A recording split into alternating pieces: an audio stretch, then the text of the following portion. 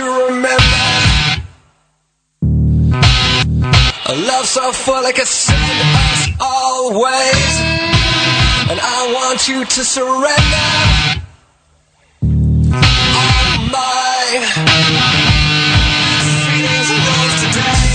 And I want you to remain the power of children can amaze. I'll try not to complain. I know that's a pisser, baby. Chemicals between us, the walls lie between us, lying in this bed. The chemicals displace, there is no longer state, lying in this bed.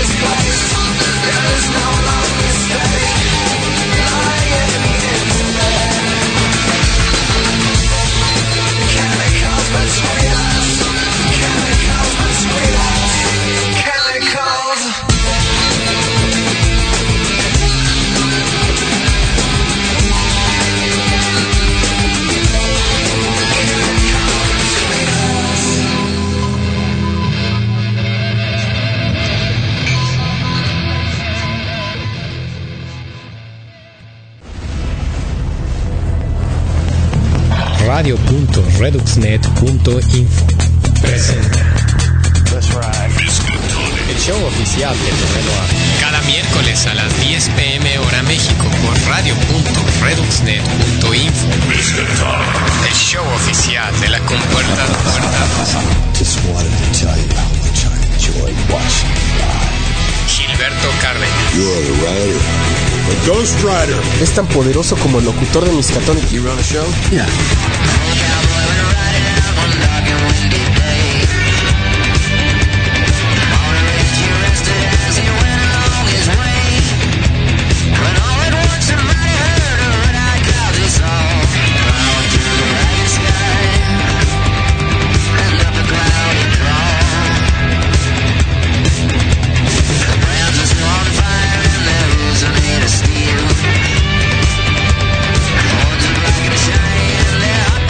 Feel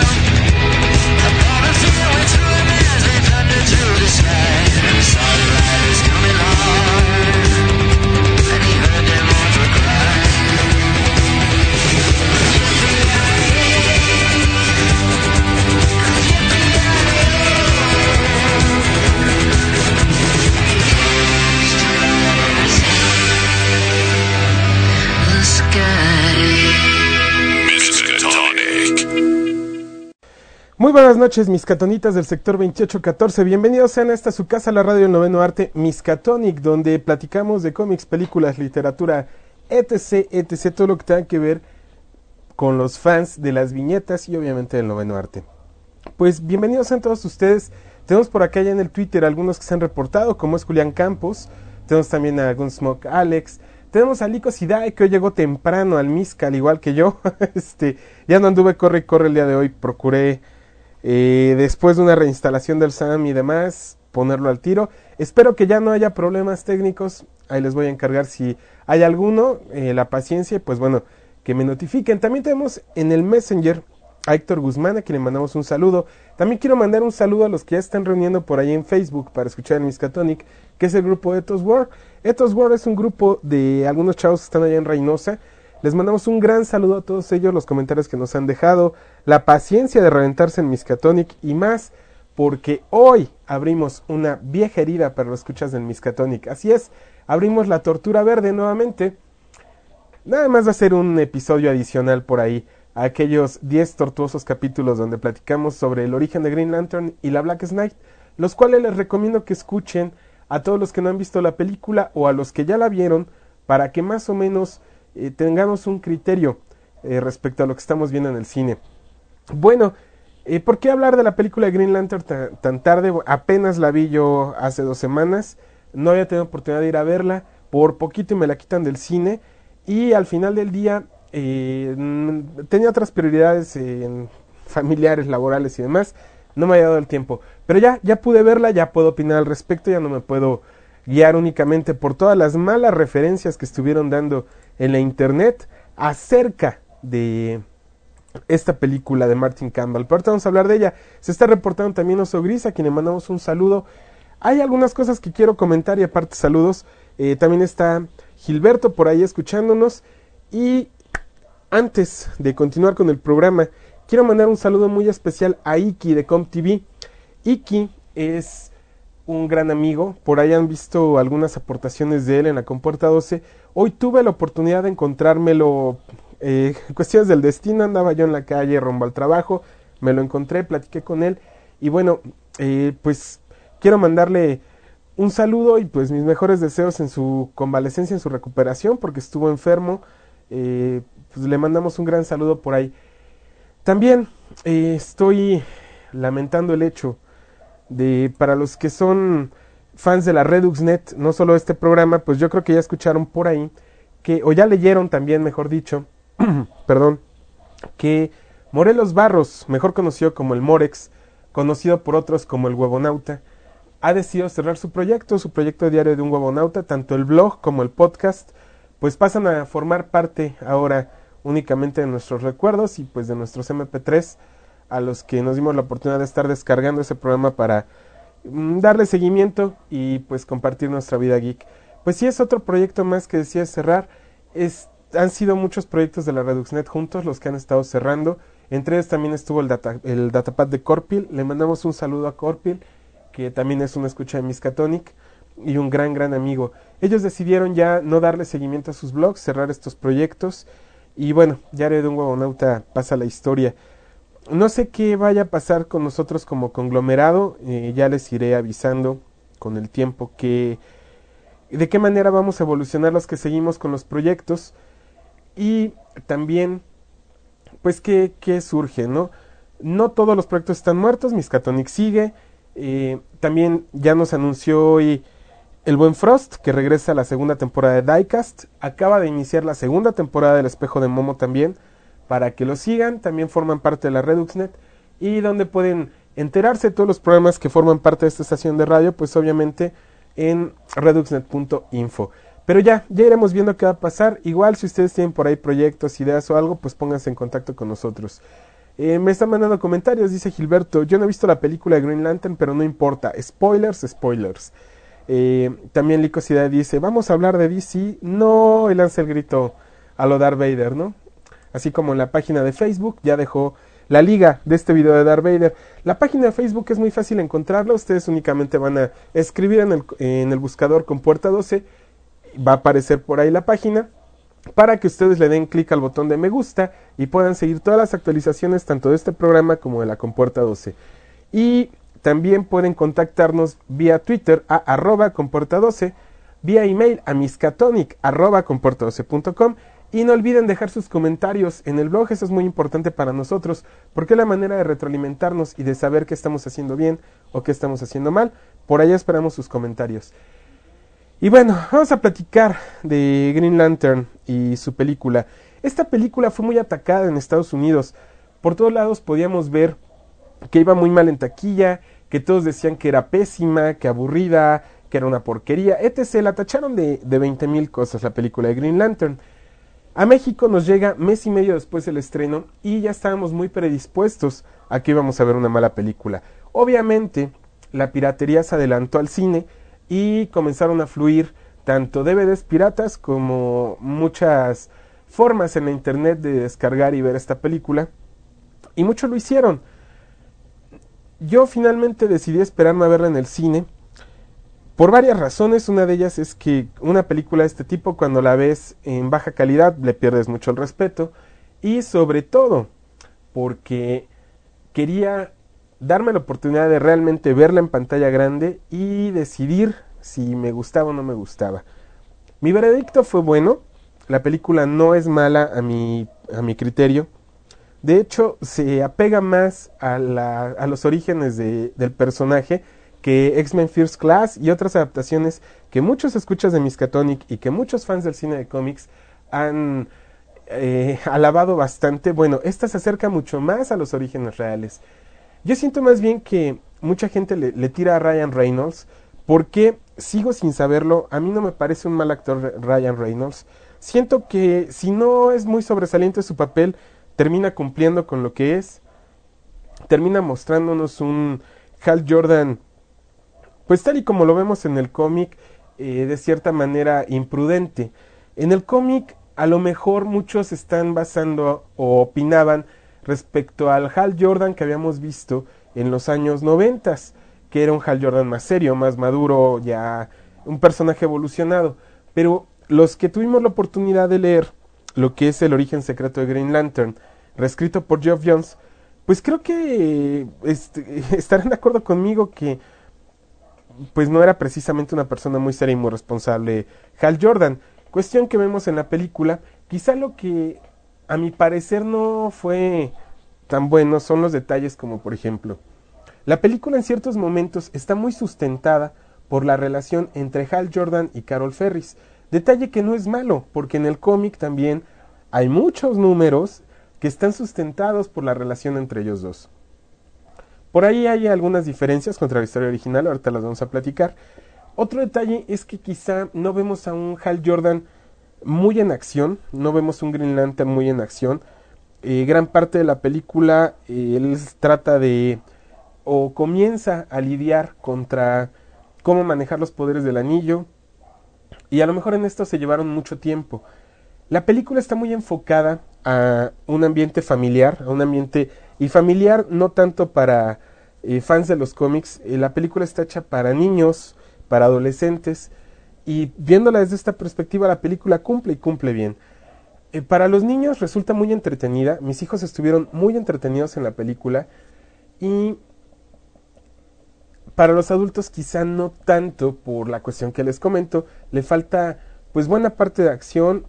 Si ustedes estaban esperando un encuentro bastante cándido entre o más allá de un romance y besos con Carol Ferris, entre Carol Ferris obviamente y Hal Jordan, no lo van a ver.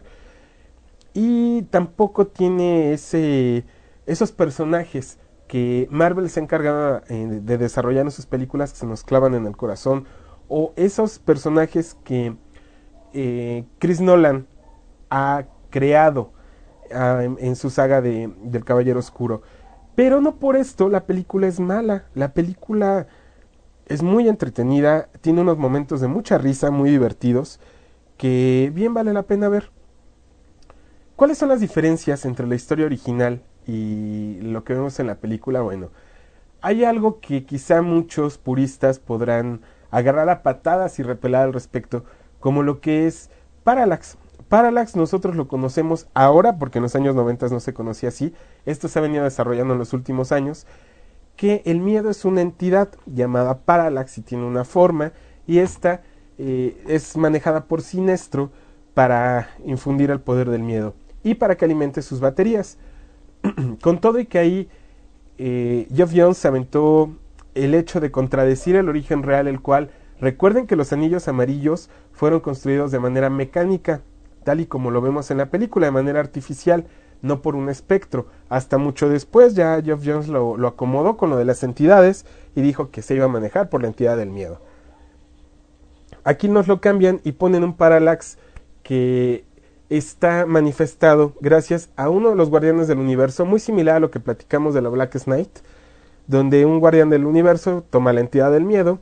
Y bueno, aquí es algo muy similar, tienen una desaveniencia con uno de los guardianes y él se convierte en la entidad Parallax porque él cree que la puede dominar y termina absorbido por ella. Finalmente, a lo mejor esto es lo feón de la película, más porque vemos un Parallax con rostro, cosa que a mucha gente no le podría gustar.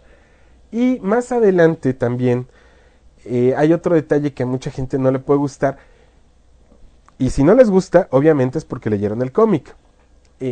Parallax infecta a Héctor Hammond. Héctor Hammond, esto me lo habían preguntado en Twitter y como que no había cachado muy bien la pregunta hasta que vi la película. Ya cuando vi la película entendí, Héctor Hammond es infectado por Parallax y esto lo hace que adquiera poderes de telepatía y telequinesis y algunas cuestiones así por el estilo. Comienza a mutar, obviamente, comienza su cuerpo a desarrollar no solo habilidades, sino se transforma físicamente, ¿no? Lo comienza a corromper el miedo. Esto en el cómic es distinto. Héctor Hammond sí es infectado, pero por la energía de la batería de la nave de Avin Sur.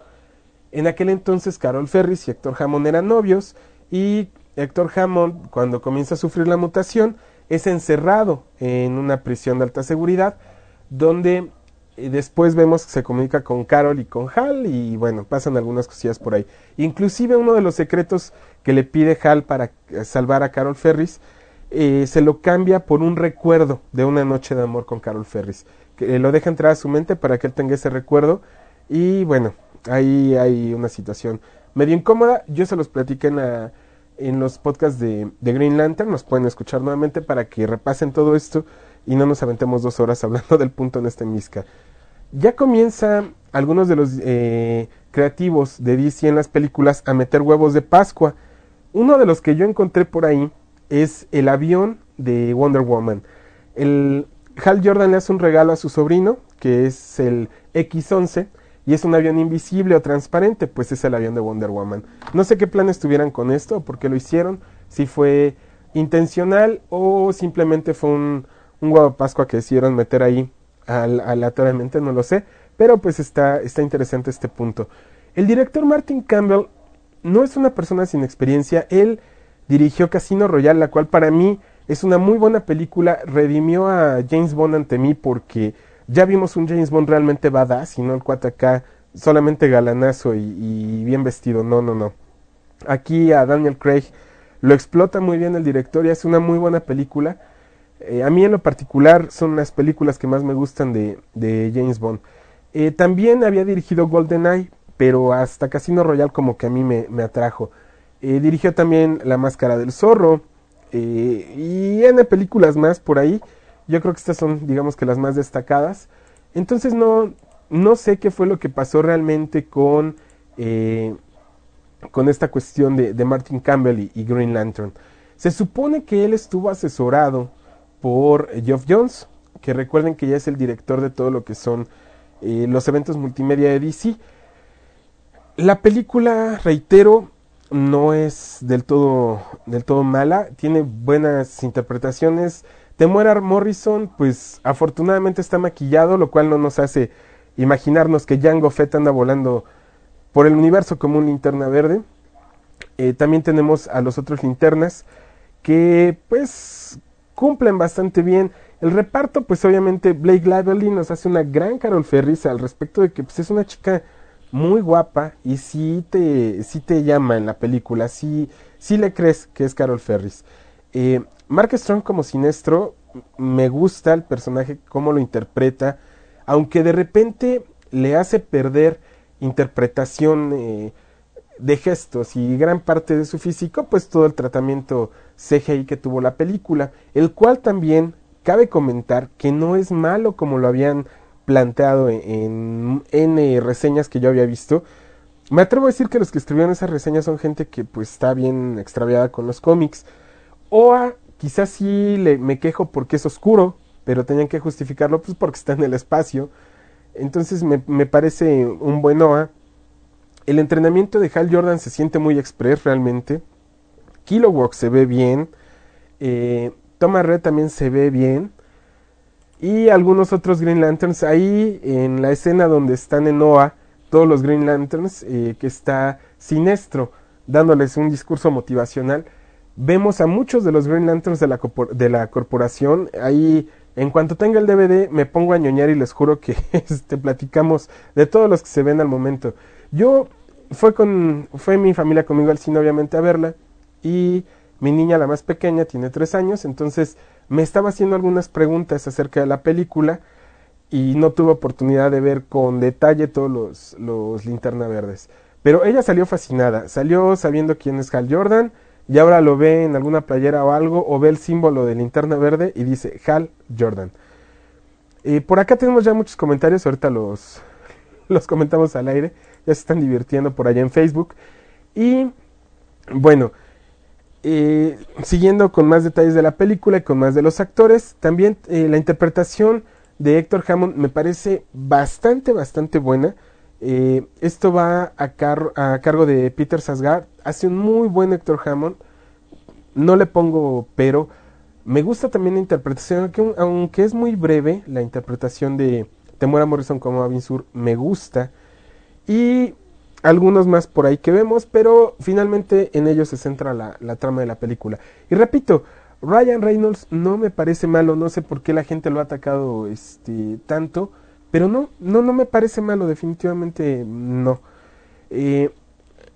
La película queda abierta a segunda parte, ya se anunció que va a haber una segunda parte, inclusive hay escena postcréditos por ahí para los que no la vieron. Bueno, ahora que la ven en DVD, hay una escena después de los créditos que nos deja marcados que va a haber segunda parte. Continuando con la trama y con los spoilers, ¿qué es lo que pasa dentro de esta película? Bueno, pues Abin Sur llega a la Tierra, contrario al Origen Secreto que nosotros conocíamos y aquel cómic de Alan Moore, donde nació toda la mítica de la profecía de la Noche Oscura, donde Abin Sur estaba transportando a la Tierra a quien después se convierte en el líder de los Red Lanterns, que es Atrocitus. Aquí a quien iba transportando en la nave y a quien estaba buscando pues era a Parallax. A Parallax lo tenían encerrado en un... No me hagan caso, me parece que es en la Luna y si no es en otro astro. Se libera Parallax y pues comienza a buscarlos a su captor y decide venir a la Tierra a infundir terror para alimentarse de él. Obviamente daña la nave de Abin Sur. Abin Sur tiene el accidente, choca en la Tierra y su anillo decide buscar un nuevo portador o le pide buscar un reemplazo como linterna. Al primero que busca pues es a Hal Jordan porque él tuvo la habilidad de superar un gran miedo. ¿Cuál era este gran miedo? Pues enfrentar la muerte de su padre. Lo cual también en la película hay ratos en los que dices ya párale con esto porque reiteran mucho la escena y el tema de lo de la muerte del padre de Hal. Pero vamos a ser también honestos, esto ha sustentado al cómic durante años, hemos visto ese flashback de la muerte del padre de Hal a más no poder. Bueno, aquí también lo explotan un poquito de esa manera.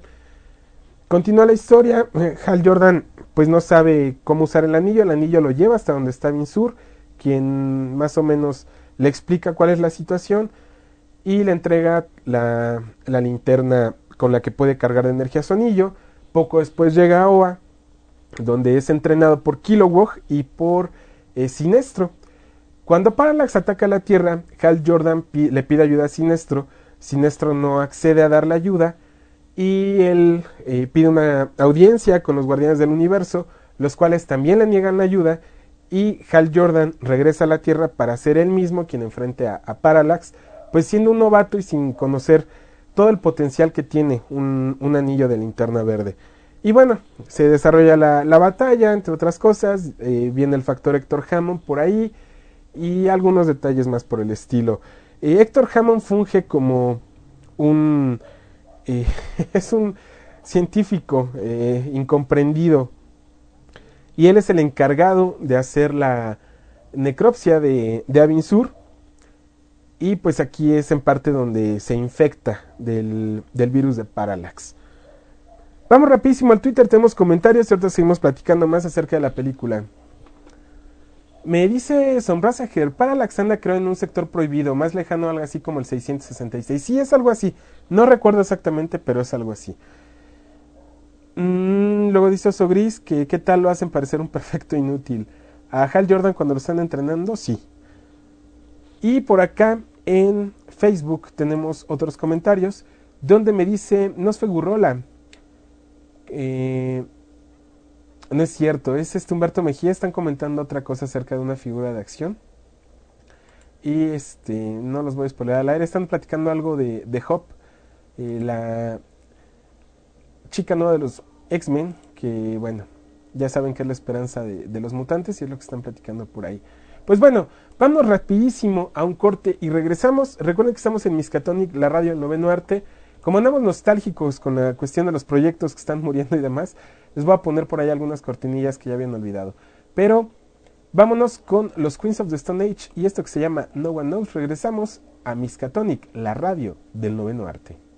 No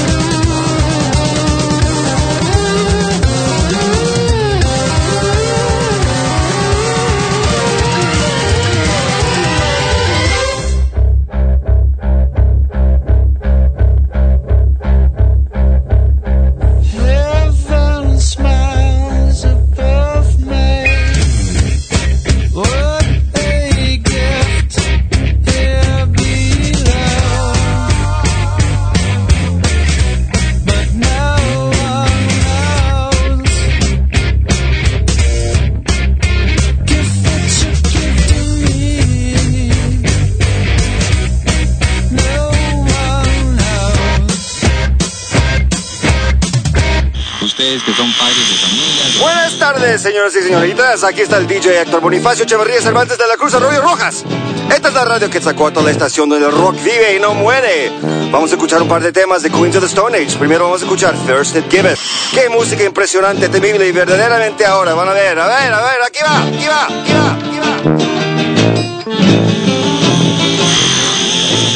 Esto es un átomo. Esto es el universo.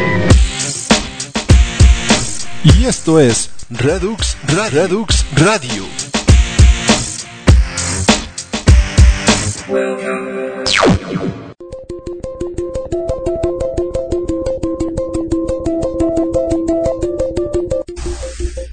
Miscatón, radio, noveno aro.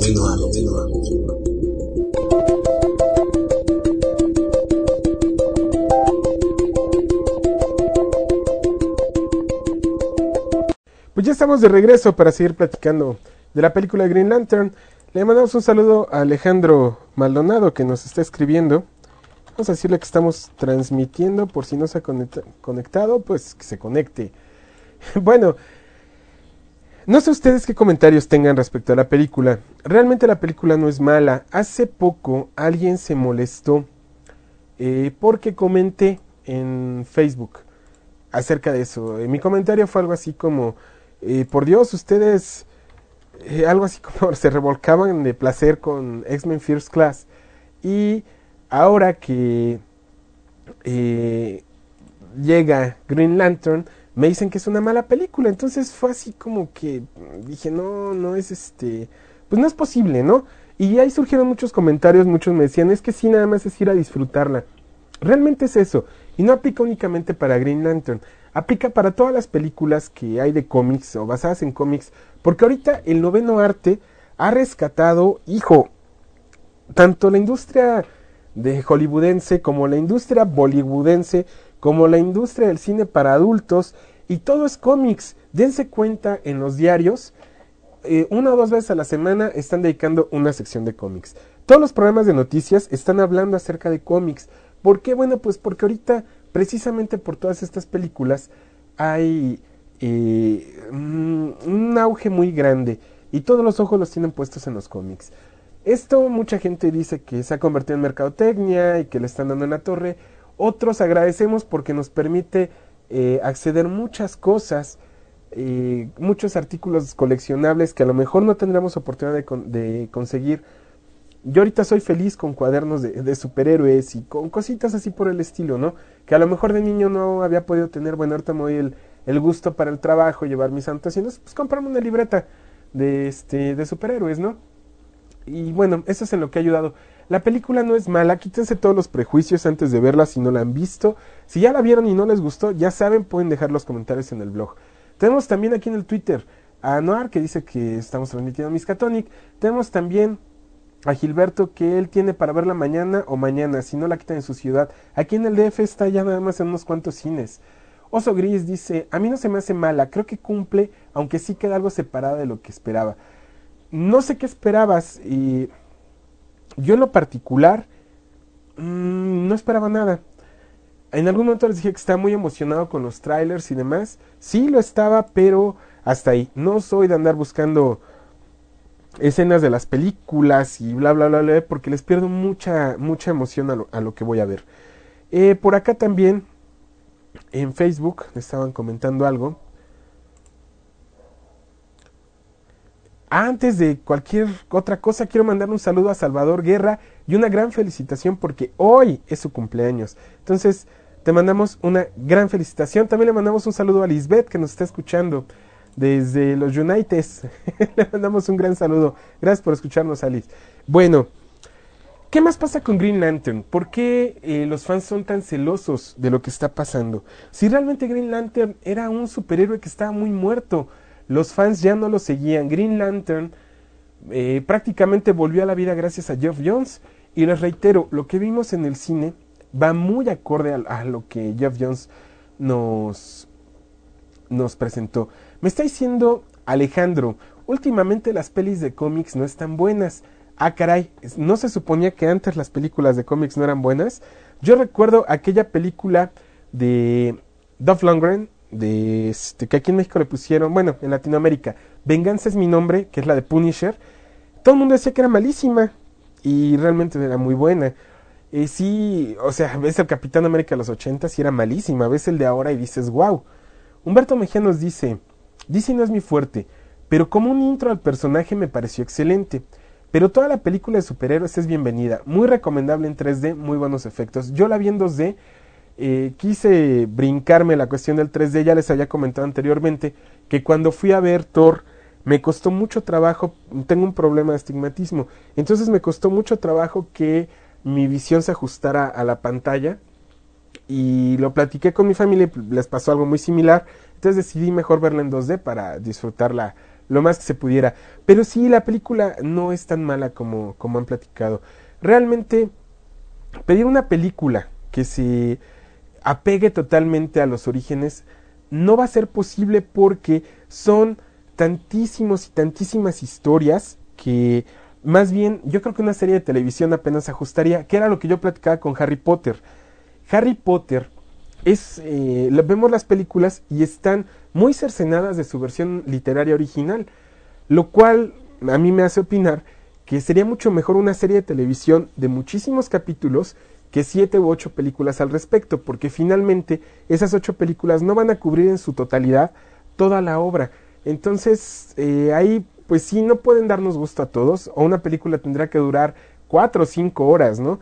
Y pues ¿quién se va a aventar una película de 5 horas? Conozco por ahí a alguien, bueno, a lo mejor no está escuchando, no se escucha después, el buen Cerco se aventó la puntada hace algunos años de ir a ver El Señor de los Anillos, pero la versión extendida en cine, la trilogía completa.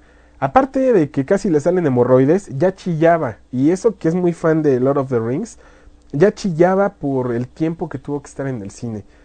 Y bueno, nos dice Oso Gris, muchísimas gracias, y la que andamos es Salvador Guerra, dando lata y esperando una reunión de los ComTVñeros. Bueno, hay convocatoria para la gente de ComTV, la voy a dar al aire, no importa.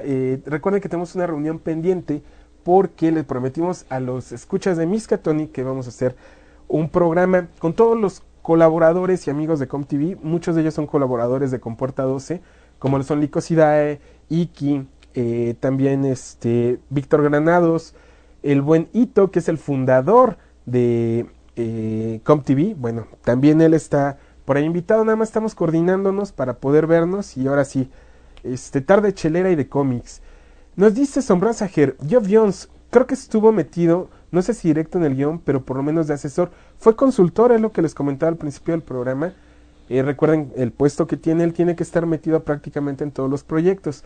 Y como él fue el que se encargó prácticamente de volver a hacer brillar a Green Lantern, de todo el revamp que tuvo, fue por lo que estuvo ahí de metiche, ¿no?, en la producción de la película. Le mandamos un saludo a Genaro Aguilar, que va llegando, dice que tarde pero sin sueño, se va conectando al Miskatonic. Le mandamos un saludo. Y bueno, retomando el tema, a ver, no sé, yo siento con todo lo que vi del fenómeno de crítica en torno a Green Lantern, yo creo que va a pasar lo mismo con la nueva de Chris Nolan, de Dark Knight Rises. He escuchado tan malas críticas y tanta gente que está, los fans, tan molestos de ver a Anne Hathaway como Selina Kyle, que no sé qué vaya a pasar. He visto tantas parodias de las imágenes que se han publicado del set de filmación que no sé qué vaya a pasar. Yo creo que sí va a ser muy muy atacada por los fans. Dice Alejandro que él se refiere a que las últimas películas de cómics no están buenas, como Watchmen o Iron Man o Incredible Hulk, que le gustaron más que Thor, X-Men First Class, Capitán América y Green Lantern. No sé si fueron los actores, pero no me parecieron las mejores de este año. Pues a mí, híjole, bueno, es que pelear contra Watchmen está cañón, porque es de las mejores adaptaciones que hay de un cómic al cine. First Class, híjole, a mí no me simpatizó, ya se los dije en el podcast al respecto. Si bien la película no es mala, se sale totalmente de parámetros, pero Incredible Hulk con Edward Norton me parece una gran película de superhéroes. Iron Man me encanta. Capitán América, pues es que no es Capitán América, es el prólogo de los Avengers. Ahí como que el título lo erraron. Finalmente es el prólogo para la película de los Avengers. No es una película tan enfocada a Capitán América. Y aún con todo y esto, la película es buena, a mí me gusta, cumple. Chris Evans, pues bueno, finalmente descárguense el podcast de Capitán América para que escuchen toda la opinión que tenemos al respecto, Gilberto y yo. Y pasando a otros puntos, si ustedes ya no tienen nada más que comentar respecto a la película de Green Lantern, mi comentario final es, véanla, y la comentamos en el blog, en este tema del podcast de Green Lantern. De verdad, denle la oportunidad, la película no es mala como pensamos. Viene otra que ya había sido un fracaso y no la veo yo tan mal. Lo que veo mal es que otra vez el mismo protagonista. Se supone que van a hacer un reboot de Ghost Rider. Y ya la comportándose por ahí les puse imágenes y el tráiler de la película. Los efectos se ven increíbles, contrario a la anterior. Esta se ve wow. Pero quién sabe la temática que tal vaya a estar. Y bueno, chutarse otra vez a Nicolas Cage como Ghost Rider, pues a ver qué tal nos deja, ¿no? A ver si no otra vez se saca ese bailecito convulsivo para las conversiones de Green Lantern. Dice Gilberto que a él le parece bien que Anne Hathaway la haga de Catwoman. A mí no me desagrada que sea Catwoman.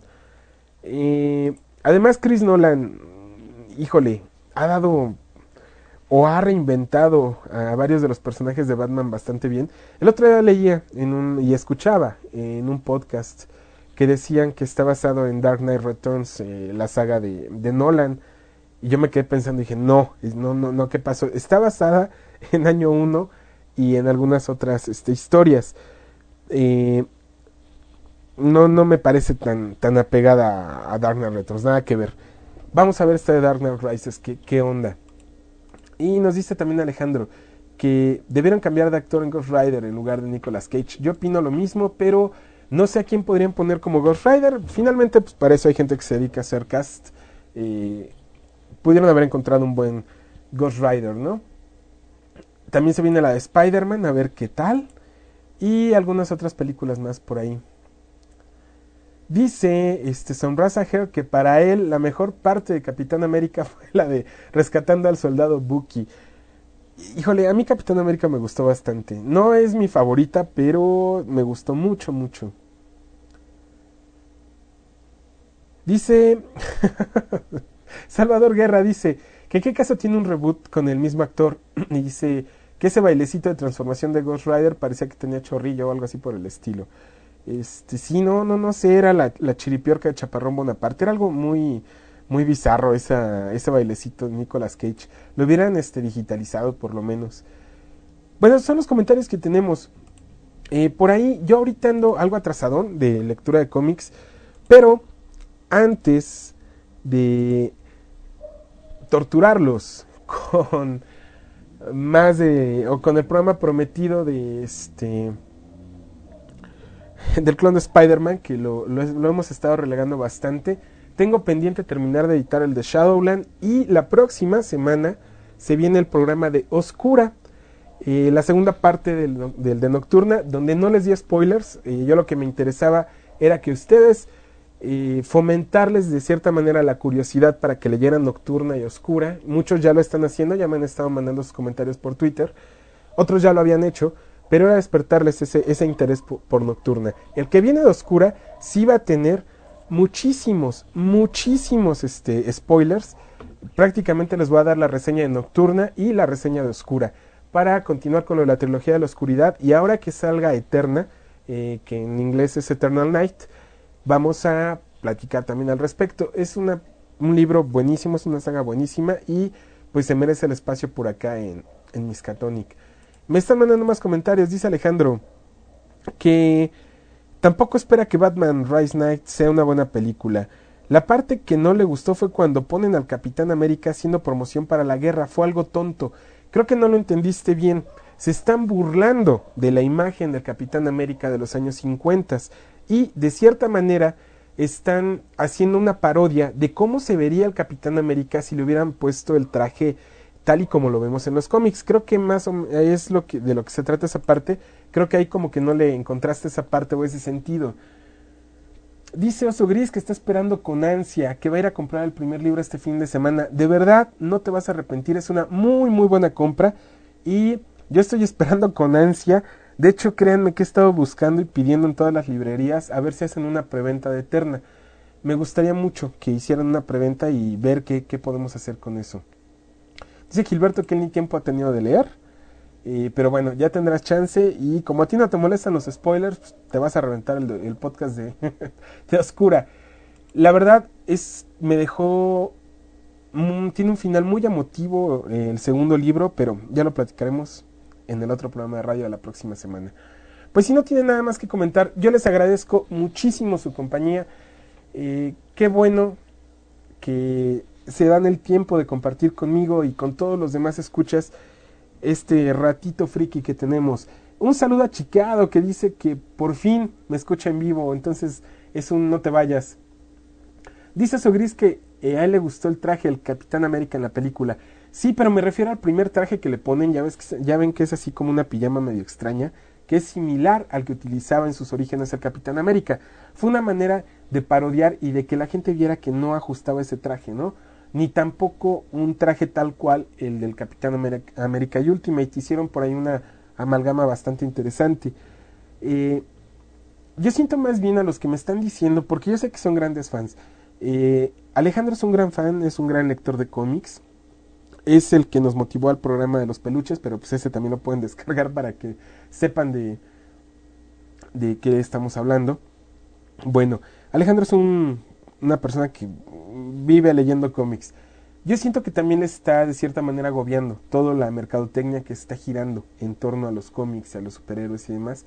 Suele ser molesto. A mí, lejos de las cuestiones personales y que me alejaron un poquito de seguirles teniendo mucha información en la Compuerta 12, como que sí te llega a agobiar y como que sí dices, espérame, es como si invadieran tu espacio. Es una reacción geek que todos tenemos. El hecho de que sí te invaden ese espacio tuyo, ¿no? De cuestiones que tú sabes, escuchar que hay gente que en su vida había leído un cómic, pero en el transporte público van platicando al respecto de la película de moda y demás, y es medio incómodo. Y bueno, dice Gilberto que sí le molestan los spoilers, solo que de la película Green Lantern no. Y dice Sogris que la verdad sí se ve ridículo el Capitán América, pero pues la finalidad era esa, sí es que esa es la finalidad. Por eso lo hicieron, esa parte del Capi América, más que otra cosa. Y bueno, esos son los comentarios que tenemos, lo otro no lo podemos decir al aire. Les reitero, pueden dejar sus comentarios en compuerta12.com acerca del podcast y de todos los posts que van viendo por ahí. Estoy tratando, por lo menos los fines de semana, de darle una enchulada al blog para que tengan información. Los resúmenes pues voy un poquito atrasado, pero ya iremos por ahí subiendo más cosas. Y esta semana salió Fear Itself, el libro 2, no se lo pierdan, está buenísimo. Y otro bonche de cómics más. El que no he conseguido para ir al día es el número 1 de Wolverine, quién sabe cuántos se retrasen más. Journey to the Mystery también buenísimo, se los recomiendo, no se lo pierdan. Y ya saben las vías de contacto, se las repito. Twitter es @comporta12. Nos pueden contactar también vía email a miskatonic@comporta12.com. Y pues muchísimas gracias, yo les agradezco mucho. No dejen de conectarse, miércoles 10 p.m. y vamos a platicar acerca de Oscura. Nos vemos la próxima semana. Muchísimas gracias, los dejo con una canción para los nostálgicos. Hoy que andamos nostálgicos con la música y demás. Esto es de Queen y se llama I Want to Be Free. Yo soy Gilberto Cárdenas y estuvieron en Miskatonic, la radio del noveno arte.